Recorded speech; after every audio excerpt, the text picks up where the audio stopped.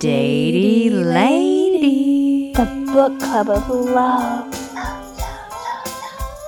Actual episode. Hi, Vera Elizabeth. Hello, and welcome to the 54th annual Datey Ladies podcast, starring Barbara Duffy and Vera Duffy. Nice. I like this. Who is this? Who are we talking with here? This is the lady driving to your house at 9 a.m. Are you tired? No. I am. You're in your jammies. I am in my jammies. You're in your jammies. I was up late dancing with a unicorn. Okay. Well, that doesn't need any explanations. Nope. What? So chapter 10. Look, this is the fourth installment of us. Wait, maybe you feel like this is the 54th episode on this book. Is that what's happening? I do. We're reviewing the next section of Heartbreak by who, Barbara? Flojo. Exactly. I have that written down. I'm calling her Floey from now on. Heartbreak. Florence Griffith Joyner. Yes. Yeah, I know. The No. runner lady with the beautiful style. Legs. Florence Williams. Florence Williams. She used to be married to Heath Ledger. That's a tragic story. Yeah, this is chapter 10. We are covering the second half of the second part of this book, and when we're finished, this great book, and when we're finished, we will be halfway through. But you know what? The one thing though, Vera, is that there's a whole section here about. So it's Heartbreak, a personal and scientific journey. And this is Florence Williams, the author of The Nature Fix. So she wrote a book before about how nature fixes everything. Spoiler alert, she decides that nature is going to fix her divorce. There's a whole section on that journey. I don't think we need to cover it. I really don't. I think for people who fucking love nature, get a boner over kayaking, I don't want to give any of that away. All right. Well, we won't have to cover that part. So that's specifically. like, is that like a chapter though? That's a couple chapters, okay. Right? Well, let's catch our listeners up. Okay. Because it's been 40 years since we did our last episode on this.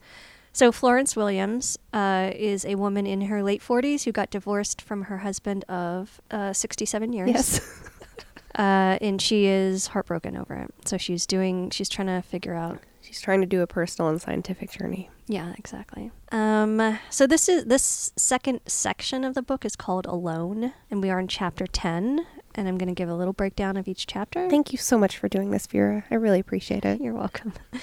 Chapter 10 is called The Body Doesn't Lie. Floey examines the physical effects of betrayal and trauma and the healing effects of nature as she accompanies sex trafficking victims on a hiking trip.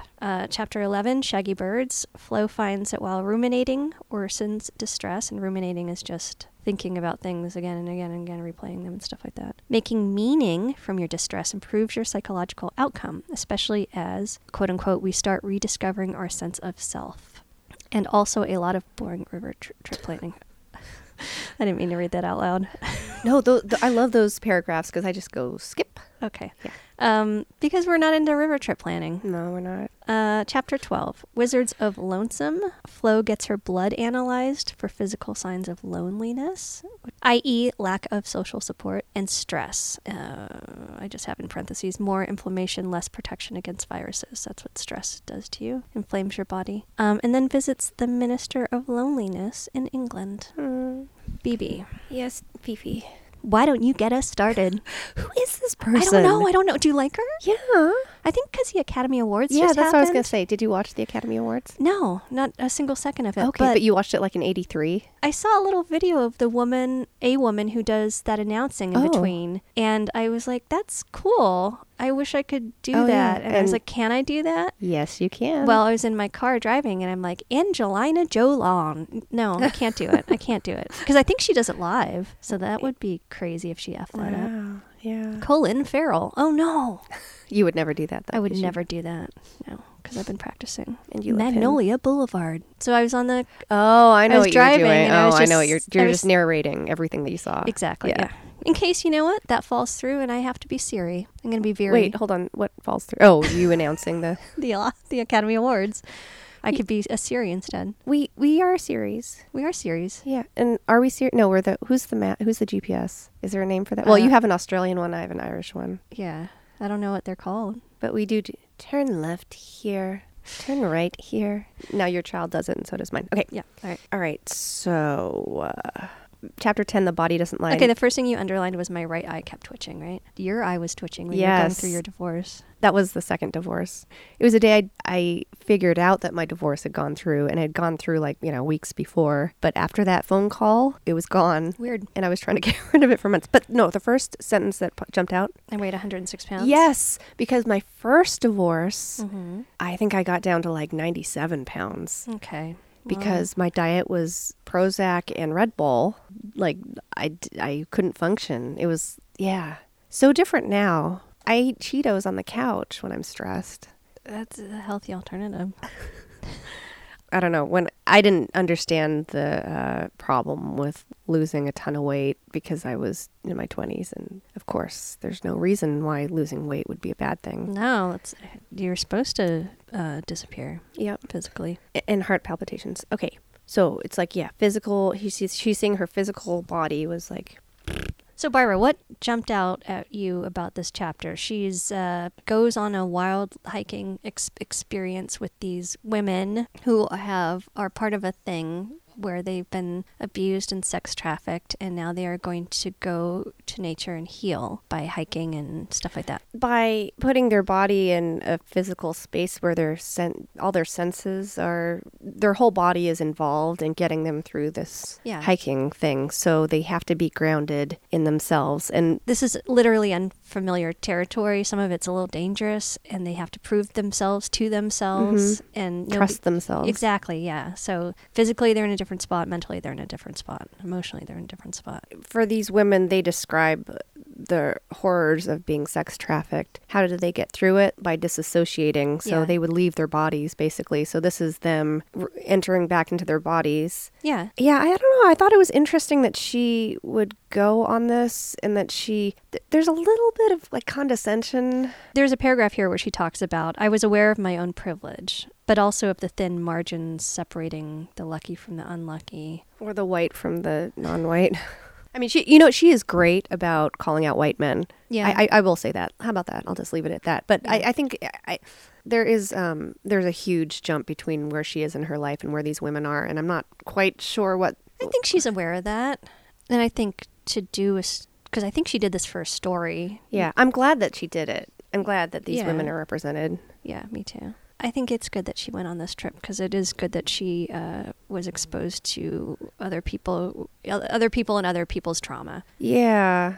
You can't compare traumas. No. I guess there's an element of spectator in this. And you know what? I don't think that there's that much of a divide between, these women were taken advantage of. You know, what's interesting when she's talking about sex trafficking and how people get into it, she said a lot of people come from middle-class families, and it's just sort of something that happens, just one thing leads to another. It's not people who are necessarily born disadvantaged. It can kind of happen to anyone. Anyone can get tricked into it. I thought that was a good thing to read, because I never really thought about, the origins of sex trafficking. And also, the women were all Americans. Yeah. She said, somebody asked her what countries these women are from. She's like, well, the state of Georgia, Yeah. Here. It happens constantly here. So I learned a little something about sex trafficking. So I have a paragraph highlighted on 124. It begins, traumatized brains are fundamentally different. And then it ends, if you're busy feeling what is happening right now, it's harder to continue feeling the traumatic events of the past. And this is what you just said, basically, about getting your body and your mind back together. And I feel like this is lucha for me. Okay. And lucha for you. Could you hold on 1 second and look at my Post-it? Okay. It says lucha. Lucha. It just says lucha. Mine says lucha. So, yeah, that's what I jumped into after the first divorce in Mexican wrestling training. Yes, and it was changed my life. Yeah, because when you're training, literally, maybe I've said this before, didn't matter what was going on in my life. If something terrible was happening at that time, and also great things were happening, everything stopped while I was training, because you have to focus on that or you'll get hurt. But it's just, you're completely absorbed by it. And then the 2 hours would pass, and then I'd be catapulted back into my own life. And sometimes it would be disturbing because I'd be back in the bad thing, or sometimes I'd be in the good thing. It's really incredible. Yeah. And so that's what these women are doing. They're not just hiking, but they're scaling rocks and they're engaging not that, look, if you were not paying attention in lucha, you could really hurt yourself. Exactly. Same with what they're doing. Oh, yeah. Like, I mean, I landed on my head once when I tried to do a jump over somebody, like just flat on my head. Is that what it's called in wrestling? What? Jump over somebody? Yeah. Yeah. Jump Or is over. it called a salta? Maroma. Oh, Plancha suicida. Mm-hmm. One time I did a plancha suicida, which is you jump on the turnbuckle. Well, this was not a suicida. Sorry, this is just a plancha. But I jumped up on the turnbuckle, and then you're facing out, and then you have to sort of twist in the air, and somebody will catch you. And that person didn't, and I landed straight. Like, he actually kind of backed off. Who is this? Oh man, it was the son of the trainer. So he was kind of like this young guy. Uh-huh. A lot to prove, and he's in there with the girl, and he just fucked it up, and I landed straight on my face. I'm going to illustrate to Barbara, like, this is the ground. Oh no, on chin. But like, if it had been any different angle, it would have broken my nose. And it was his dad was not happy. But in lucha training, you don't show when you're not happy about something. You keep your shit together. You don't blame other people. But it was one of those moments where it's like, oh, you fucked up, and we all saw you fuck up. Not me, him, because he didn't catch me. Anyway, moving on. But yeah, so for people that are going through traumatic experiences and trying to heal, Barbara and I can tell you firsthand, find something that... Roller skating. Well, I mean, roller skating.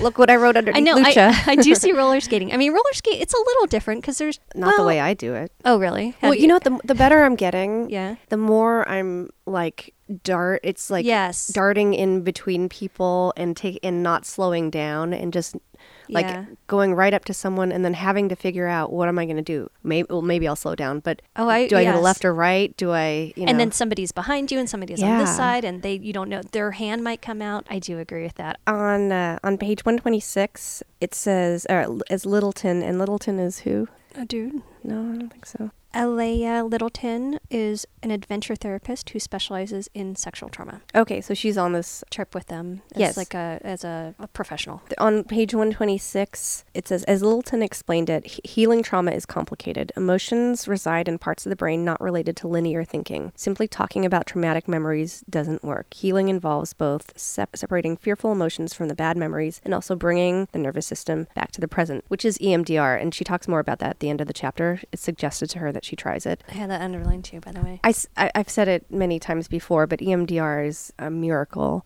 And I think, how do you know if it will work for you? I think if you have, for me, it was something very specific that was ongoing, but I've used it for many different things in my life. Actually, I started doing EMDR because I was going through traumatic stuff with a divorce with someone who you have kids with. You continuously see that person. It's not like... Yeah, so the trauma is just replaying and replaying, or it's resurfacing. And then it's reminding me of the others, like the worst stuff that maybe caused, the divorce. Yes. Yeah. But then I went back and did stuff about my childhood, and I've genuinely healed giant parts of my life, that have to do with self-esteem and fear and all that stuff that, I don't know, maybe you don't realize until you're a little bit older. Just like you've been going about your life, some things suck. Your reaction to certain things sucks. After having kids and realizing that my career is kind of stabilizing, because we haven't worked for a while, but I was able to focus on that stuff. Hey, I want that stuff to change, and EMDR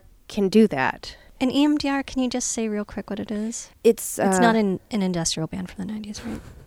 Yeah, yes. You go to a show and you stomp around and you do that punchy dance. Okay, continue. It's a combination of sound and the way you move your eyes and questions. That's all I'm going to say. It seems weird at first. Can you do it for yourself? Can you do it by yourself? Well, during the pandemic, when it wasn't possible to do it in person with your therapist, these apps came out. Maybe they existed before, but they became more popular. So I think technically you can, but I don't. You need somebody. I think to you guide really you. need, because there's it's timed out. So if you're going to go for talk therapy, you might as well look for EMDR, is what you're trying to say, or do both, or what? I think both probably, but you're not but EMDR therapists don't go to someone who's I'm going to dabble in this. You need to see someone who's been trained properly, and it's expensive usually. No, I don't mean to dismiss that. It's just that's a barrier to people. The sentence simply talking about traumatic memories doesn't work. That bummed me out because that's talk therapy. I talk to my therapist about good and bad therapists. Yeah. therapists are trained, a lot of them, to just let you talk. Like their job is to sit back and you talk. And I really don't think that's good, because I get the most out of my therapy sessions when I tell my therapist a story and then I go, what's going on? Yeah. Or give me feedback. And she is so on the nose because she's been listening to me for 2 years. Yeah, I mean, when I was looking for a therapist, some of the therapists in their bios would say, I don't deal with trauma, I deal with like life goals, you know? So if you come to me, Yes. which is almost like a life coach, I think. And that can be helpful, but that's not why I would, if I'm going to spend my time and money on therapy, I need my trauma, worked on. Yeah. I completely, I'm sorry, I got off point a little bit, but yeah, I think there's a difference between people trying to work out their present and their future as opposed to like healing their past. Yeah. But I think everyone has trauma in their past, you know, you're a little tiny vulnerable person for a decade. Yeah. You know, no, I don't think anyone comes out unscathed. I don't think so either.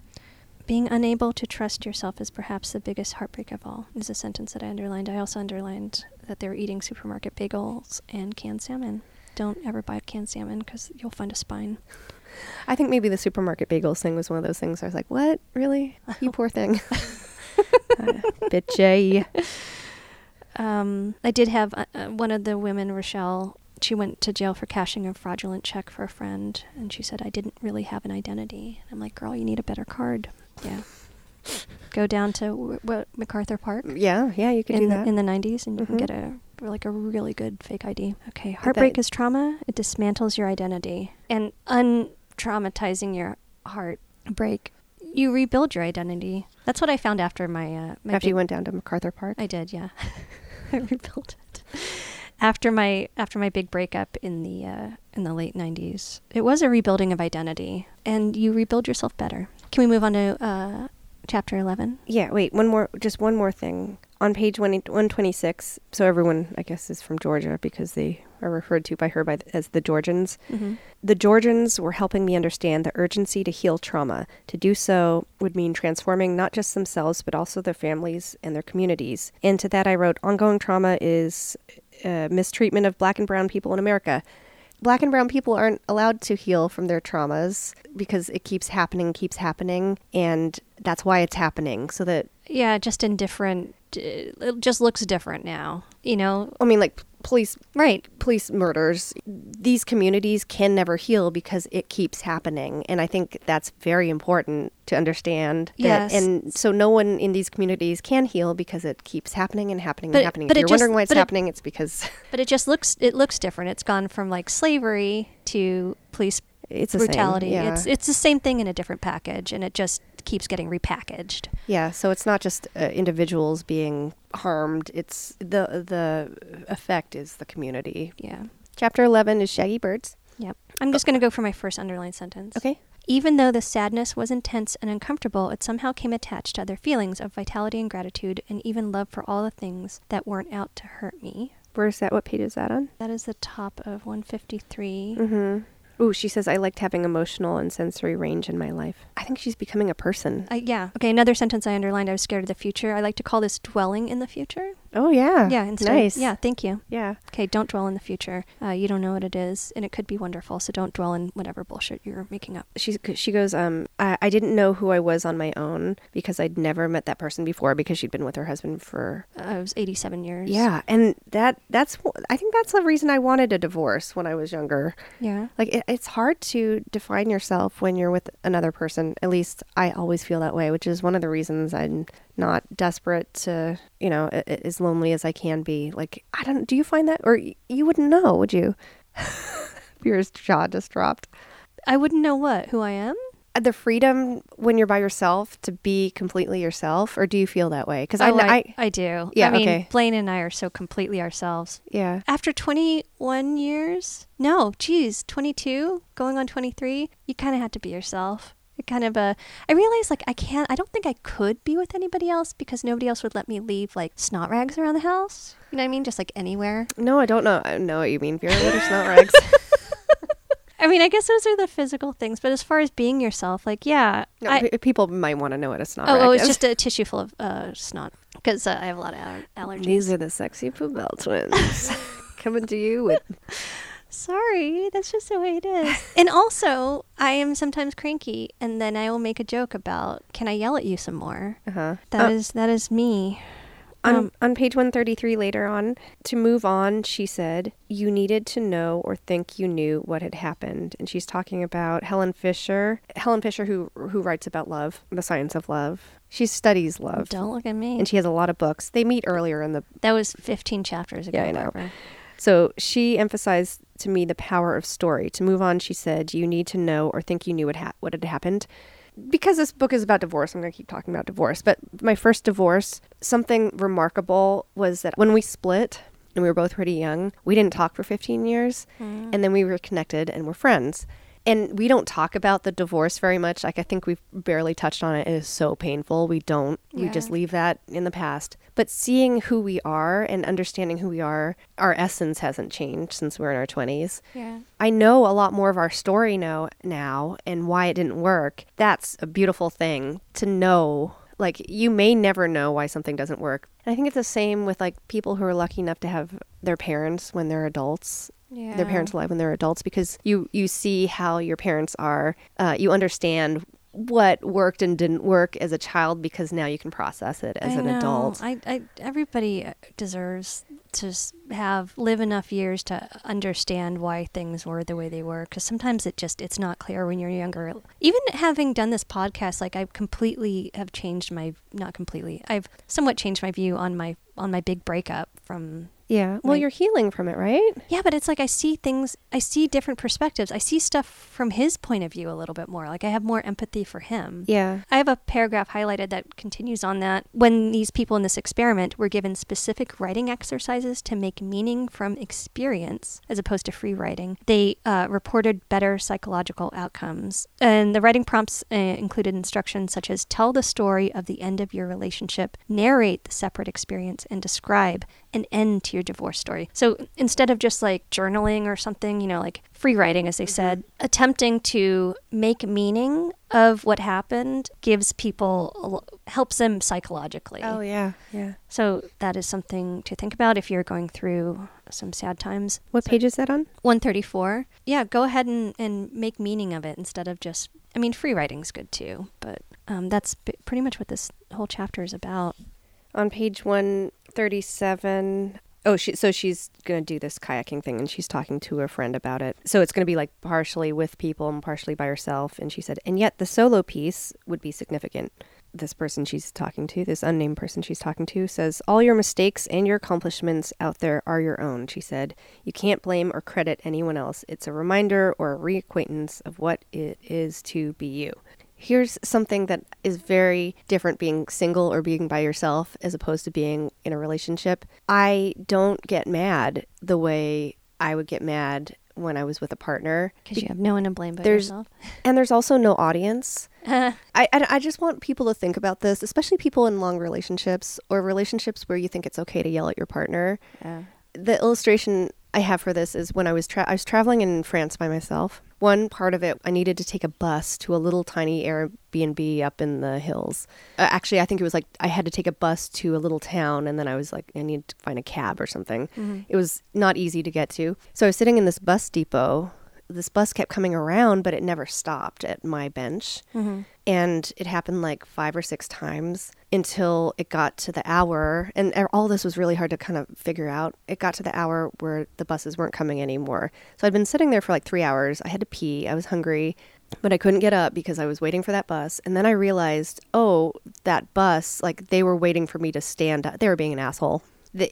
I was supposed to stand up and then they would have stopped and opened their doors. Okay. They just watched me sitting there. Aww. And then until it was too late. So I had to give up my reservation. I had to get back on a train and figure out where to stay for the night. Oh my God. Yeah. And I was so pissed. But there was nobody to be pissed at. There was nobody. And it was like this really calm feeling that I had. It wasn't a calm feeling, but I had, I processed it as like, oh, well, the next step is I have to get on the phone and call a hotel in the next biggest city. But you know what? If I'd been with a partner, I bet I would have been livid, you know? You would have blamed that person. Because I was mad at myself or whatever, but yeah, I see like people with their partners and they get so pissed at each other. I've had that after the divorce. I tried dating for the first time, and I would get pissy with people. Mm-hmm. And no one puts up with that. Like, nobody puts up with that. And now when I see it in couples, it makes me so uncomfortable, because maybe that's a dynamic you saw your parents do. But I think, like, in the healthy world, that's not a thing, you know? It's like such not a thing. Anyway, that's good to know, because we're you and I have a trip planned, so I will keep that in mind. Yeah, you know what, really? Because when you're trapped with somebody, yeah, exactly, Vera. A little bit tiny off topic. The RAT test. Do you know about the RAT test, the remote association test? No, tell me about it. I should know. Well, it's here. Yeah, I know. It's right here in the chapter. I'm just going to put up a link to it. It's kind of interesting. It's like 3 words, and then you have to pick a common thread. Oh, yeah. There's like a RAT test online, and it's kind of meditative. Oh. So I'm going to put it up. Okay, cool. Oh, I have something. Johns Hopkins. Mm-hmm. Johns Hopkins. Jonathan Hopkins. No. Johns Hopkins. Yeah. What about it? Does that not what about him? irritates the shit out of me? It always has. I finally looked it up. Is it 2 names, 2 last names? No, Vera, it's much worse than that. What is it? That's one guy. His name was fucking Johns. It was no. Yes, Vera. I'm livid. Aren't you? Yes. Can you be my partner so I can yell at you? That's infuriating. What the fuck is that? No, Johns Hopkins. What kind of monster names are kid Johns? What kind of monster names their hospital? Just their first and last name. Yeah. I'm going to the Vera Duffy. Tell me at least it's apostrophe at the end. Johns Hopkins University. Yeah. Hospital? Well, you said it was a hospital. Yeah. Vera Duffy's hospital. I'm going to Vera Duffy's. No, you're going to Vera Duffy Hospital. Sorry, you're going to Vera's. Yeah. Duffy's. Okay. It's not only Johns Hopkins. It's Johns Hopkins Carey Business School. Some people there wrote a paper called Outside Advantage, Can Social Rejection Fuel Creative Thought? I really thought it was a hospital. I really did. I think it might be. It might be all. Oh, so he just slapped his name on any old thing. Okay. His names. It goes on to say, social rejection might amplify feelings of distinctiveness as well as creativity by conferring the willingness to recruit ideas from unusual places and move beyond existing knowledge structures. Like you're creating your own reality so that you aren't rejected from... No, it's people who feel distinct feel even more distinct after being rejected socially because it underlines their individualism, I guess. At the heart of what we think is happening is that you see yourself as having independence, and there's a quality of finding strength in that individualism. When I had a breakup, I did feel more like, in the beginning, I felt that I was very much a part of my partner, and I lost myself when we broke up. But then I felt stronger because I do have a strong sense of individualism. And I wanted to ask you, do you feel that too? And do you think maybe that's because we're identical twins who've spent a lifetime trying to forge our actual identities? Look at my Post-it. Let me see your Post-it. Where does that? I can't me? Twin related. Yeah, okay. So that's all I needed to read. I do think there's a weird thing where we twin-dividuate. We do twin-dividuate. I mean, from the world. We together? We needed independence from each other. So we're good. We know the importance of that. Yeah. But then we also, as a unit, we twin-dividuate from society. Okay. Doesn't mean I'm any less heartbroken by social rejection, which I really suffer from. Oh my God, I suffer from it. But to the extent that you couldn't, like, I used to be like, if I went to a movie by myself, I'd be like, everyone's looking at me and they all know that I'm lonely and sad. Oh no, I love being by myself. Now I'm like, I can just sit there and stare. I don't even have to look at my phone. Like before the movie starts, I'm just like, "Boo," and I feel completely great. I mean, I do wipe the spit off my face. Drool. I like that she started to take responsibility for her marriage falling apart a little bit when she's talking to her friend about her trip. And she says, I guess her friend said, she describes her marriage at this point. Its flatness had seemed a reasonable trade-off for security and family. I like that Florence, in this paragraph, halfway through the book, is admitting that her marriage was flat. Nothing was happening with it. But that was enough for her to have security and family. And maybe that wasn't enough for her husband, who clearly had not found his soulmate yet. As he stated. Oh, Vera, wait. I'm just thinking, like, that's one thing about her that I cannot relate to. Like, as soon as I've described it as, like, jumping out too quickly from relationships, but the idea that you would stay with someone for more than a year. Well, she loved him, too, though. I do understand this. I do understand, having been with somebody for over 20 years, it's not always exciting.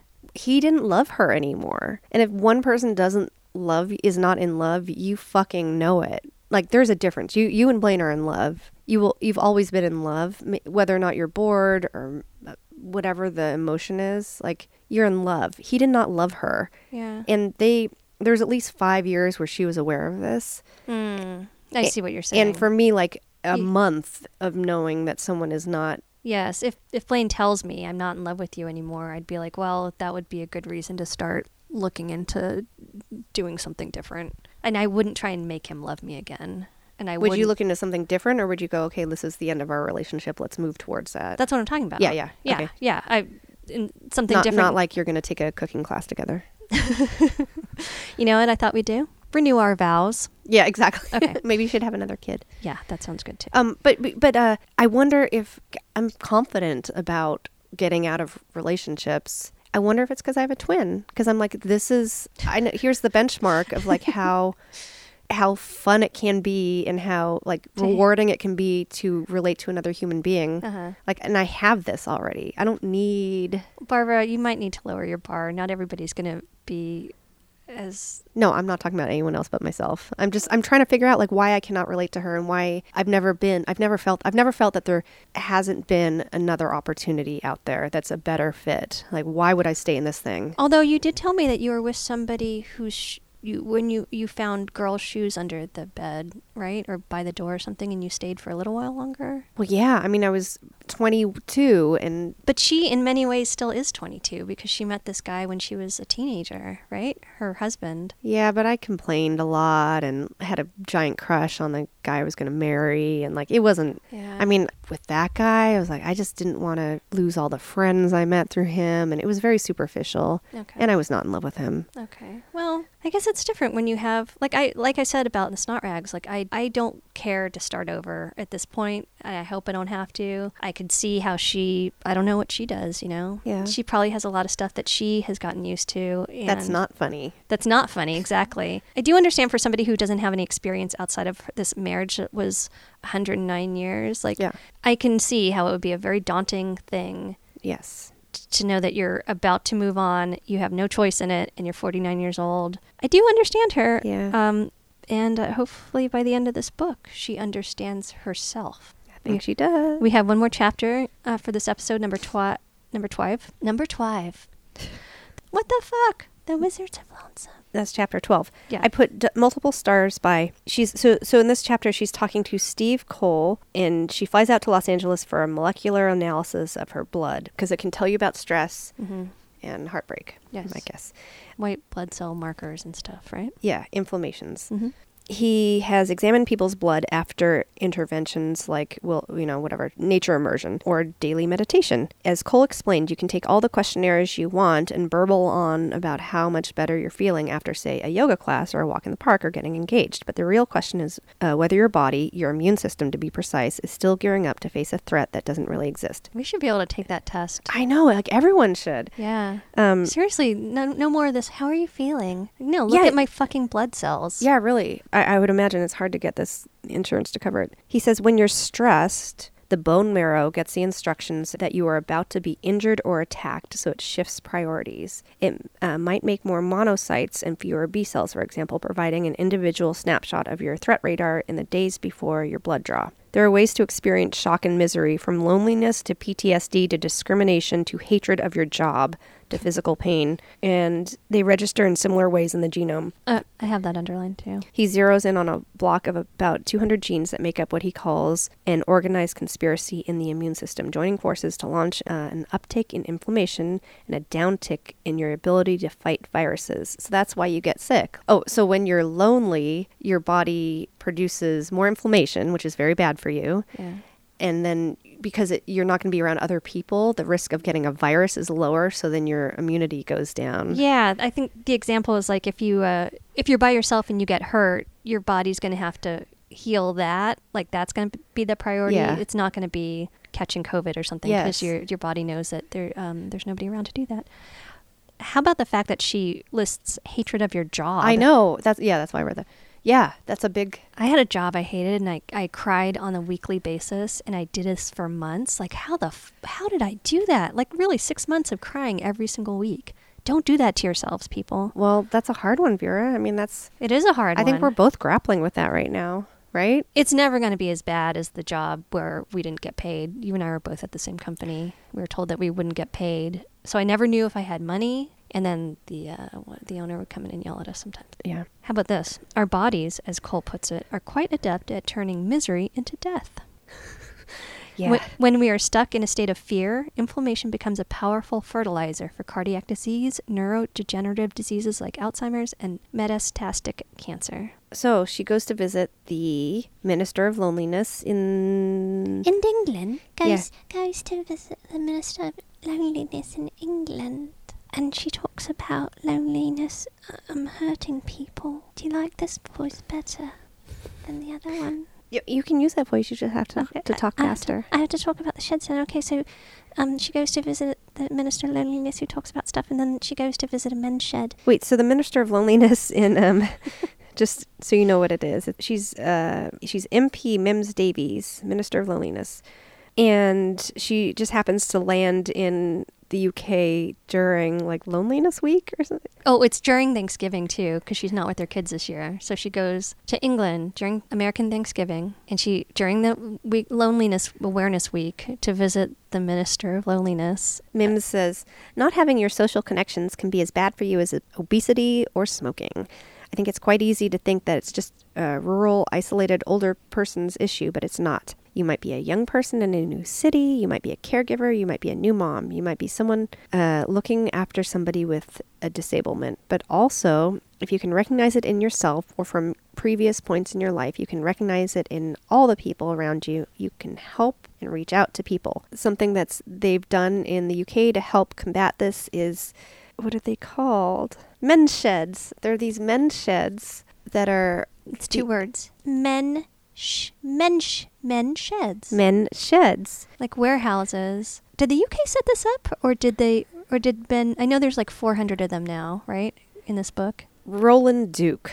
He was a retired firefighter. He told me he didn't want to just sit at home, and his wife didn't want him to either after he retired. So he created this men's shed in a former industrial garage a couple of years ago, with some funding from a charity called Age UK, and later he got additional help from the National Lottery. Part of a movement that originally started in Australia, but has since spread to many countries, the sheds aim to bring men together to share power tools, work on small projects, and, at least in Britain, drink massive quantities of tea. And she describes it as like, she goes to visit this, and she describes it as like men sitting like sort of shoulder to shoulder, maybe working on stuff, maybe not making eye contact, but just sort of talking. That reminded me, we had a therapist at one point who told me there was an experiment with cockroaches where, did she tell you this one, Lori? There was an experiment with cockroaches where they set up a habitat with a bunch of toilet tube rolls all next to each other, and all of the female cockroaches were like in a huddle on the bottom, and then the men cockroaches were just sitting in their individual toilet tube rolls. The men cockroaches? Yeah, the men cockroaches. And, I hate to compare people to cockroaches. So the same kind of social dynamic is here. Like women, like we got together Sunday night, and we had you and me and two of our girlfriends, and we went shopping at a psychic bookstore, and then we had dinner here that we all prepared and contributed to, and then we sat around doing intentions, and then we like we all did this group community thing. And then men, like my husband socializes primarily by text chain. These men are socializing by like sitting at a table or doing power and occasionally like ribbing each other, but they are together, right? And they have something to look forward to, and this makes a huge difference. So for all of our talking about heartbreak and all the bad things it can do for you, loneliness and stuff like that, I want to say something like this is amazing. People can find this. And I want to give one example. My son, who I've mentioned before, has had trouble getting a social circle going. And I kind of set that intention of like, I want to help him with this. And then I was just like scrolling Facebook, and I came to this thing for a Pokemon group. I started taking him to it, and he's found like his little group of people. He told this group of people that he's only known for 3 weeks that he loved them. Aw, he's such a sweetie. Yeah, so I want to make 2 points there. First of all, like if you are lonely, set an intention to find a group. It's out there. If I hadn't said like I need to find something for my son, I probably would have just skipped over this Facebook posting that's really changed his life. Yeah. If you are feeling lonely... Well, you're talking to me because I feel lonely sometimes. No, I'm not. Oh. I'm talking to everybody. Okay. I mean, you're doing it. We have a roller skating coven that meets up. Yeah. We had a thing on Sunday. You had a little group of people over last night. You're doing it. Oh, we saw a play, like a week before with a little group of people. I just want to say for people who are lonely, reach out. And if one group of people isn't right for you, find another group of people. Yeah. Be okay with the social rejection like I struggle with. Well, no, seriously, it's so hard. It is. It is really hard. I mean, keep moving because maybe another group will be better. There are things that I will not show up to because I'm worried about. Like, it's weird. I dread parties because I'm worried about how awkward it'll be before I find like somebody to talk to. That's why you bring your support twin. That's why I bring my support twin everywhere I go. But like, I don't know anyone who's more socially scared than me. But you keep doing it and you keep going for it, and eventually you will find a group of like-minded people. Yeah. Yeah. We keep touching on narcissism, and we hung out with a friend that we haven't seen in ages who's a little bit older than us. She also had an experience with a narcissist. Well, again, I just want to say we are going to get to this because there were times after I broke up with a narcissist, I remember being at work and there'd be like a work gathering and I wouldn't leave my office because I felt like I was too ugly. Like I couldn't subject these people. I know. Who the fuck said this? Who? No. No one said I was ugly though. But your self-esteem was so low. My self-esteem had been shattered to such a profound degree that I thought I was too ugly to leave the room. I mean, it's true. It's true. It's really true. I mean, I'm your sister. I have the same, so I know that. I mean, I know this. Yeah. But I just sometimes I just think about that. Like it was such a clear, I don't want to subject myself to the insecurity I'm going to feel because of the way I look. Oh, people averting their eyes and Yeah. I mean, for me, I'd be so distracted I would not be able to have a conversation. I'm serious. It's just so fucked up. So the stuff our friend was telling us was like her partner was telling her not to smile. Yeah. Don't smile. You smile too much. Damn, we need to make a little list of stuff. I mean, she wised up pretty quick, but we need to make a little list of stuff. If your partner's telling you not to smile, he might be a narcissist. Well, actually, he is a narcissist. Yeah. Anyway, that's... Yeah, it's hard, though, when somebody who loves you, or you love, supposedly, is telling you stuff, and you can't trust a word they're saying. Yeah. It's weird. That's a hard one to wrap your head around. That's kind of that has got to have contributed to Florence's experience with her husband because he was, she caught him emailing a woman that he said he was in love with. Lies had to have been involved with that in order to, he was developing a relationship with another person. Totally. In the midst of their 200-year marriage. Yes. And it's like... That stuff fucks with you. It really does. Yeah, it really does. Okay, so I think are we done for today? We are done for today. Right. We are halfway through the book. We have one section left called Awe. And we're not going to read the kayaking stuff. That's for you. That is for you to do all by yourself. But we will tell you our twin sites from that we gather from every other part. Thank you so much for listening. Please find us on wherever you listen to your podcasts, Spotify. They did find us. They already found us. Oh, and give a review is what you're going to say. Oh, I'm sorry. And give us stars. Subscribe to us. It's very, very important. Yes, please. We really appreciate it. We've gotten a couple stars recently, and I'm very grateful. Yeah. So thank you so much for listening. See you next time. Bye-bye.